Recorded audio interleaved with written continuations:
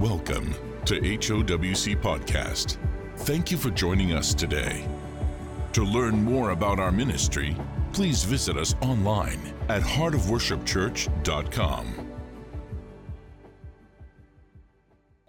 All right. The last thing we read was about the covenants and the rainbow. And Noah, the flood has subsided. Noah is now on dry land. They're planting vineyards. The animals are spreading out. And then we pick up in verse 20. And Noah began to be a husbandman. That means someone who plants vineyards and takes care of fruit trees or vines. It's a nurturer. Somebody takes care of something. Husbands are called husbands. Yes. And he planted a vineyard. And he drank of the wine and was drunken. And he was uncovered within his tent. So obviously they had no refrigerators. There was no way to keep stuff fresh. So when the grapes began to turn, you were still drinking it. He got drunk. He's passed out in the tent. God doesn't say that the Bible condones it, but this is what happened. And of course, when things happen that lead to other bad things, just because it's recorded in Scripture doesn't mean that God was in support of it. But it happened. It is a historical book. So I just have to kind of put that out there because some people will be like, well, this happens in the Bible and that's in the Bible, so it's okay. No, it's a historical book. Yeah, murder and all that is too, but you don't. It's not, it doesn't mean that God was okay with it. It means that there were people in there. Right, and even in this little section right here. Bad things came from it. Right. Consequences. There's always consequences. So just because Noah drank grapes that had went bad doesn't mean that God's okay with that. Was drunken, and he was uncovered within his tent. And Ham, now remember he had 3 sons, Ham, Shem, and Japheth. Ham, the father of Canaan, saw the nakedness of his father and told his 2 brothers without. And Shem and Japheth, the other 2 brothers, took a garment and laid it upon both their shoulders and went backwards and covered the nakedness of their father, and their faces were backward, and they saw not their father's nakedness. So basically, each brother stood like this with a blanket between them and walked in backwards and laid it down over him so that they didn't see. But he went in and looked and laughed and made a joke of it, went out and told everybody and dishonored his father. But the other brothers went in and tried to cover him up. The Bible says love covers a multitude of sin. Selfishness and hatred, usually uncovers it. So be cautious in how you respond to people when they're fallen. And Noah awoke from his wine and knew what his younger son had done unto him. And he said, Cursed be Canaan, a servant of servants shall he be unto his brethren. Now, before we go any further, let me explain something. A curse in Scripture, when a curse is decreed, it doesn't necessarily mean I am speaking this, therefore I am making this happen. More often than not, it's a prophetic word, declaring consequences or pointing out characteristics. For example, whenever Eli refused to correct his children, a curse was laid upon him. Basically, God prophesies through a prophet and tells him that from now on, your generations are going to always be cut short and your kids are going to always have problems. Why? Because there's consequences to not training your children to obey the word of the Lord and to always take his commandments lightly. So for generations, they had to deal with the consequences of that. So when you see bad characteristics manifesting, selfishness and this lack of compassion and possibly even perversion or whatever was taking place here, there are consequences that are going to manifest generationally because it's not being dealt with. So a curse is the absence of a blessing, right? Just like cold is the absence of heat, darkness is the absence of light, evil is the absence of goodness. A curse is literally just the absence of the blessing. You cannot be in the blessing of God while walking in the character of the enemy. Therefore, these are the consequences that are going to manifest in your generations. So I don't want this image to be forth that, oh, God is cursing and making these evil things happen to these people. No, God is telling you these are the consequences of listening to the spirit that you're allowing yourself to be led by. It's going to affect you and your generations and your children to the point where things are going to get so bad. They're going to become so selfish, so self-centered, so cold-hearted that I'm going to have to deal with them. And it's going to come through the sons of Shem. Well, it's good. The dealing with the sons of Ham came through the sons of Shem. So this is the curse, the consequences. And he said, cursed be Canaan, a servant of servants shall he be unto his brethren. And he said, blessed be the Lord God of Shem, and Canaan shall be his servant. Okay, now first of all, let me remind you of this. Canaan was the son of Ham. He was not his only son. So Ham is basically, when we get down to the genealogies, you'll see where Ham was basically the father of like the African people. Shem was the father of the Middle Eastern people. And Japheth was the father of the European people. So anyway, the point I want to make here, because there was an old teaching way back in the early days that because the descendants of Ham, that they were all cursed. That's not biblical. Because he had many sons, and they weren't all part of this curse. Only Canaan is mentioned in this curse. And this is fulfilled whenever God sends the Israelites back into the land of Canaan to take over and to take Israel.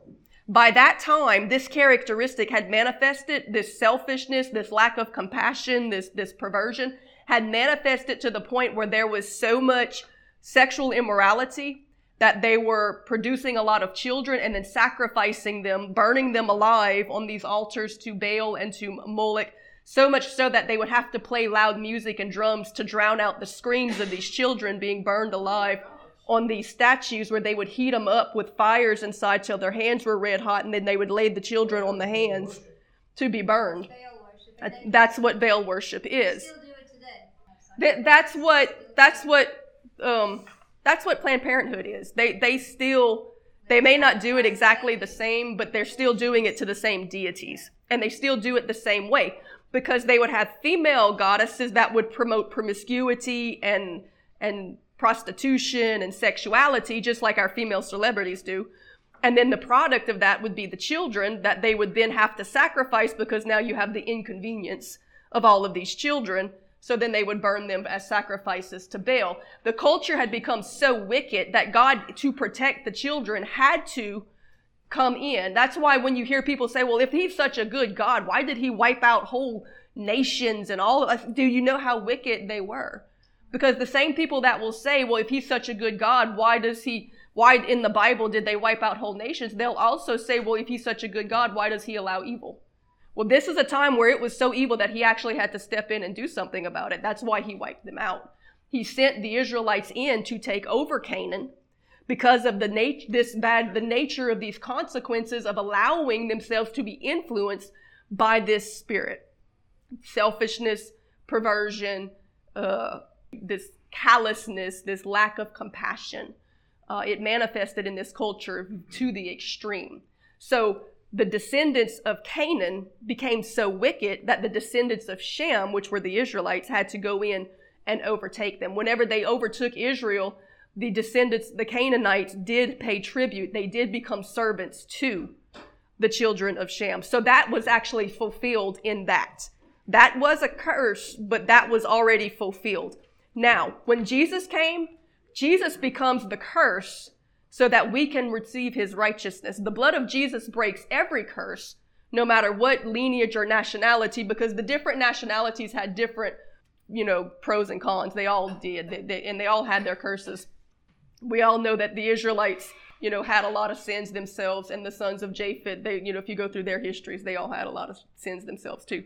So in the end, we all need Jesus, and we all need repentance, and he can take away every curse and bring us into God's family. He comes for redemption. But that's to clear up what this curse is. That curse was a consequence that was actually fulfilled when the Israelites came back in and took over Canaan land. And God enlarged Japheth, and he shall dwell in the tents of Shem and Canaan shall be his servants. And Noah lived after the flood 350 years, and all the days of Noah were 950 years, and he died. So now we go into chapter 10, and you'll notice immediately after the flood, the lifespans start shortening. So we're going to kind of just skim through this genealogy, and we're not going to go into too much depth on all of it, but I'm going to stop and make a few points here or there for things that are important, some things that like that in them was just mentioning. So the sons of Japheth. Now Japheth is the oldest son. Remember, he was the father of the European people. They traveled in that direction. His name means to expand.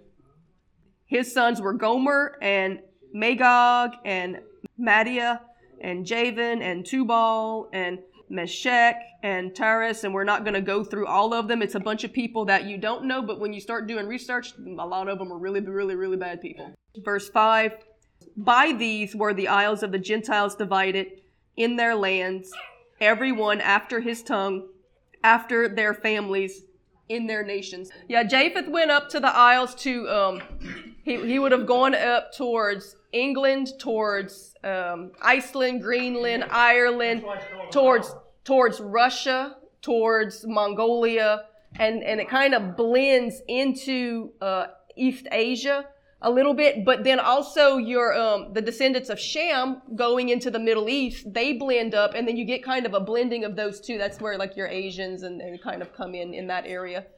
And then the descendants of Ham went to Egypt and then down from there. But it kind of gives you all of that here. So verse 6, the descendants of Ham. And the sons of Ham were Cush, Mizraim, and Phut, and Canaan. All right, so he had 4 sons, not just Canaan. Canaan, the curse fell on Canaan. But there were other sons too.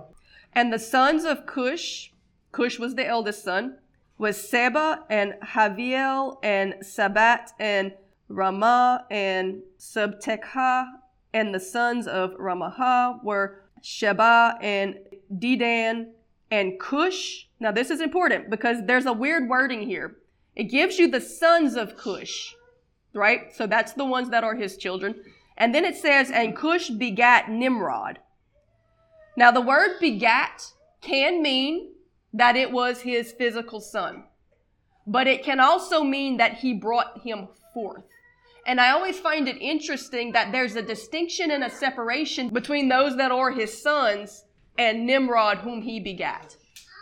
Now, it might not mean anything. They might have all been his sons. But why is there a distinction? But begat means he brought forth. Because there's a difference about Nimrod. Nimrod is the first recording where we see the fallen getting back in again. So whether he brought him forth, whether there was some witchcraft there, whether there was something else going on, because you can use the same word for a midwife. For example, if a midwife delivered somebody, then you would say she begat them. It doesn't mean she was their mother or father. It just means that she brought them forth. So there could have been something that he was involved in bringing Nimrod forth, because Nimrod was definitely mixed. He was a mixed blood, again, bringing the giants back into the land. All of the traditions about Nimrod go back to the same things that we were dealing with pre-flood. It could have even been that he was involved in some form of sorcery or whatever was going on before the flood that he was involved in that caused Nimrod to be brought forth. Because Nimrod is the first mighty man mentioned. Just like it was mentioned before in the days of old, there were many mighty men. Nimrod, it literally says, and he became a mighty one in the earth and was a mighty hunter before the Lord.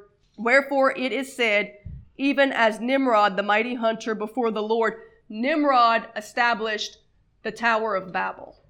That's where all of the problems start coming in again, the rebellion. He's the first archetype for the Antichrist, who again has the spirit of Satan within him. His name means rebellion.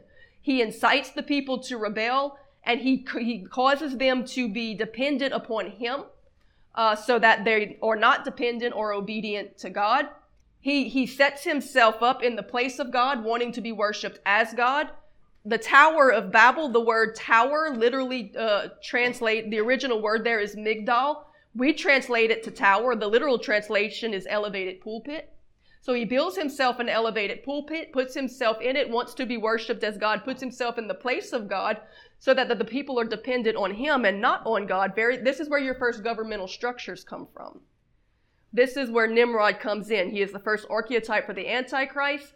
When you look up, even in the stone carvings and the literature from the time and from Babylon, there are recordings of him, being shapeshifter and being a giant and, carrying lions under his arms like kittens and all of this. So you're seeing the same things that were happening pre-flood, happening again for the first time through Nimrod. And that comes in through Cush, but we don't know if he was literally a son of Cush or someone that Cush brought forth. Here it very clearly lists all of Cush's kids, and then it says Cush begot Nimrod and separates him from the kids. That's the only thing that makes it a little bit odd about why there was a distinction and a separation. He was definitely different than the rest of Cush's children. Whatever the reason, whether it was his offspring or whether it was his offspring mixed with something else got in. In the first place you see it is through Nimrod. And that will continue until the end. That's where Babylon comes from. That's where Babylon comes from. All the way through, even to, for example, Nebuchadnezzar, when Daniel has the dream of the statue, which represents all the kingdoms that rule the world from the time of David until the return of Christ. It goes back even to this. These were the lineages that led those empires that ran the world. There was something different that got in until the end.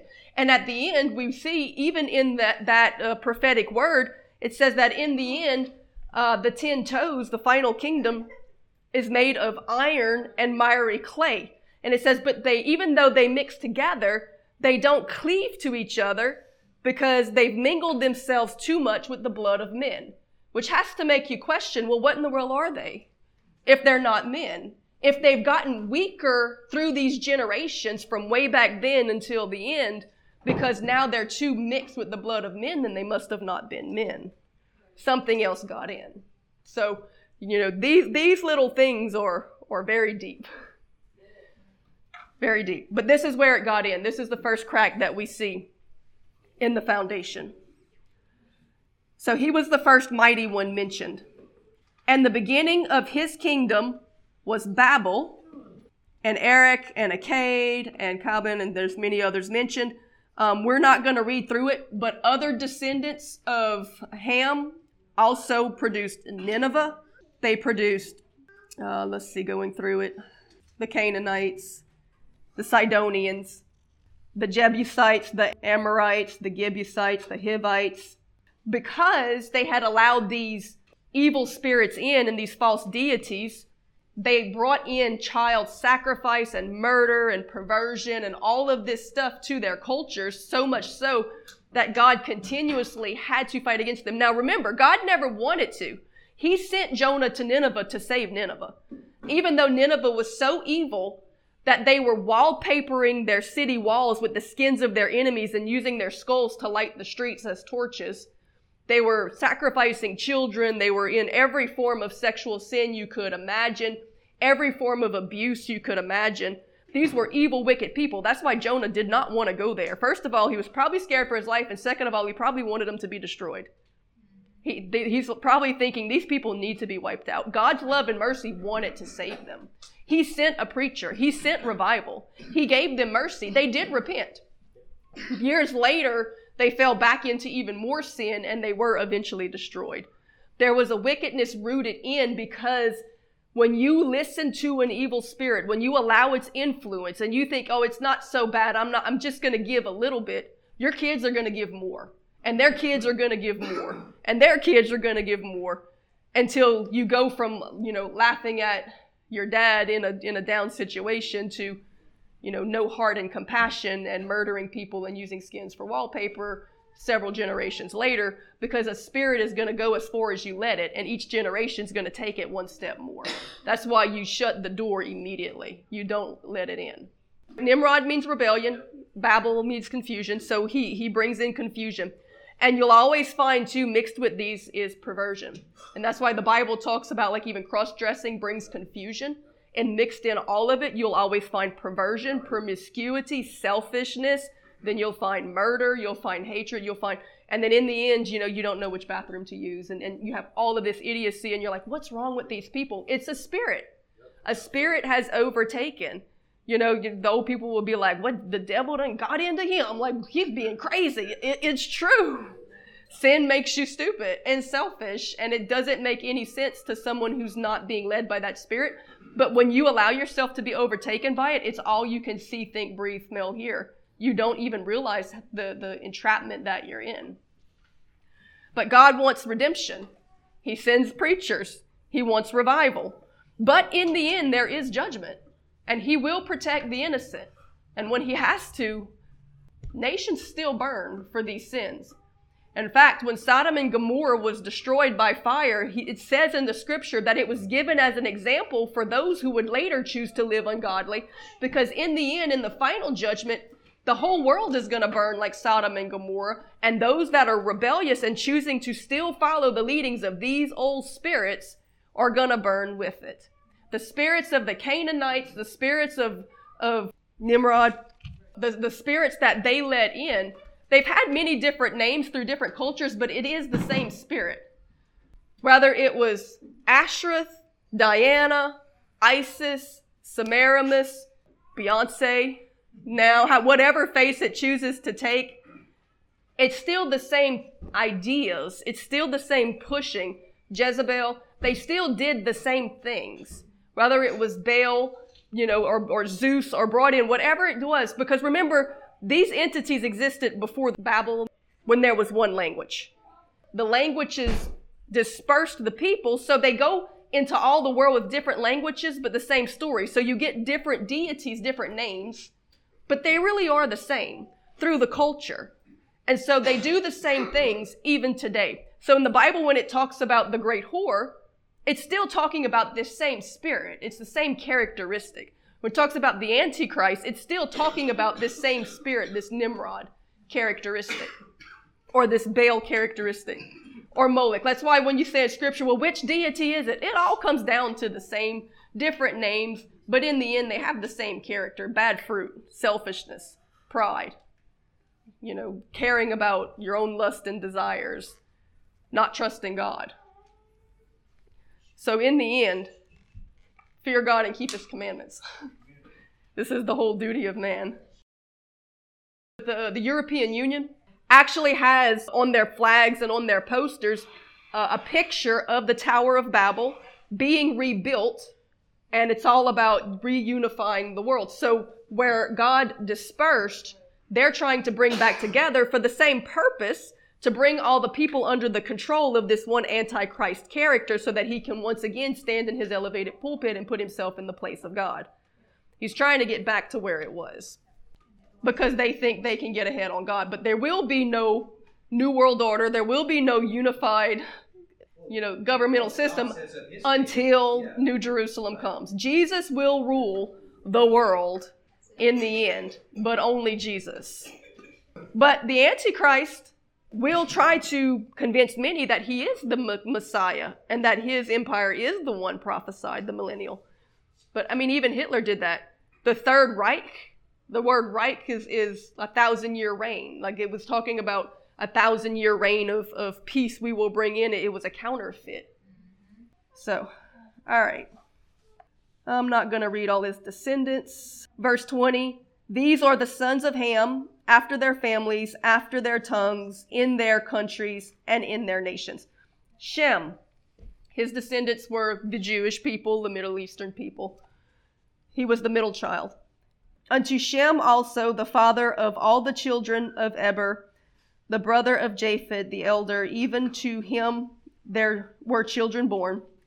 That name actually is the name that Hebrew actually comes from. That's right. It means the one from beyond. That's right. So that's where Hebrew comes from. That's right. Eber? Eber. So pre-flood, there were no Hebrews. That's the point. Yeah. That's the Hebrew. Yeah. That's the long. Right. Now, we're not going to go through all of these because you're not going to know most of them, but there is an interesting thing when you get to verse 25, and unto Eber were born 2 sons, and the name of one was Peleg, for in his days was the earth divided.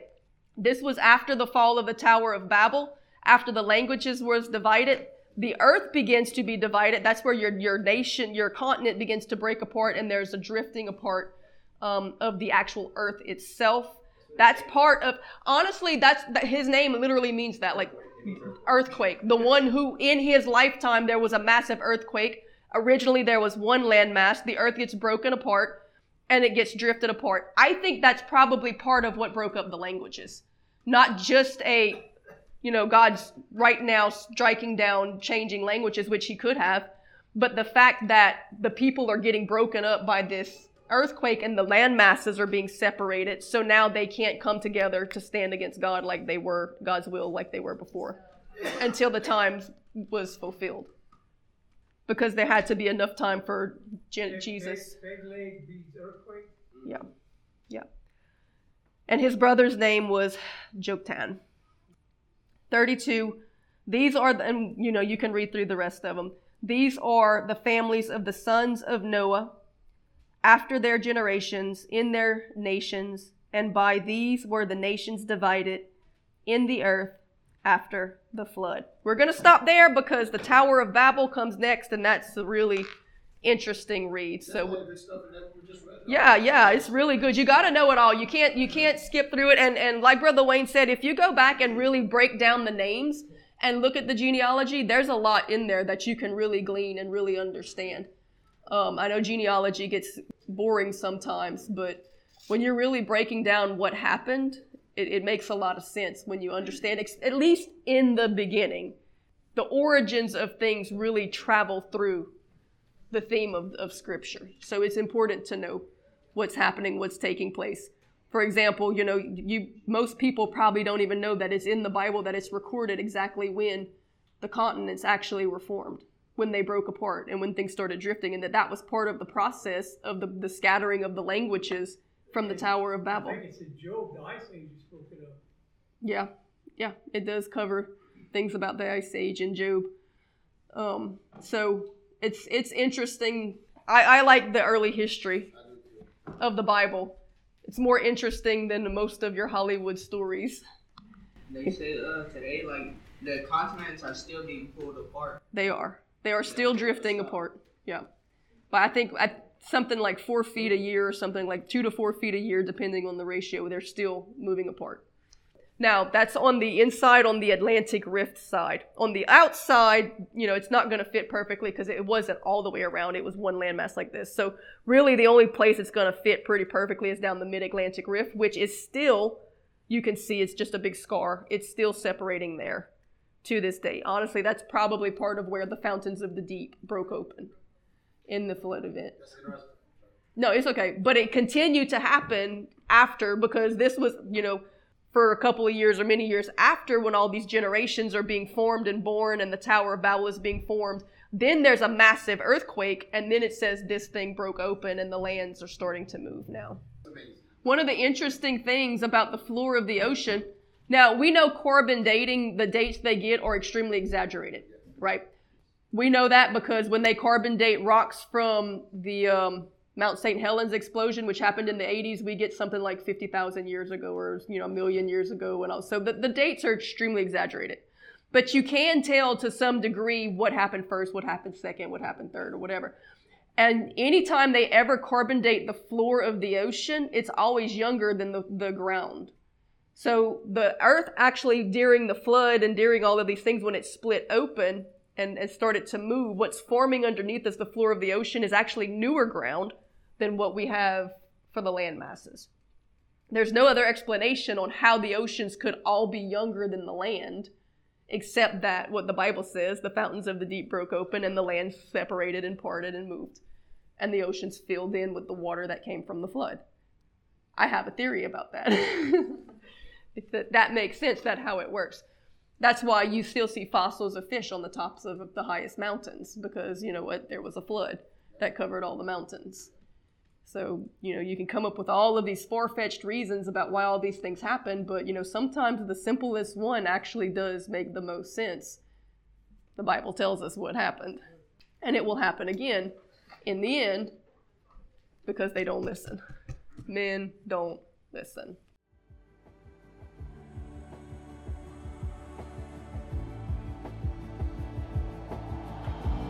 Thank you for joining us today. This program was brought to you by HOWC Media Ministries. For more messages like this or information about our ministry, please visit us online at heartofworshipchurch.com.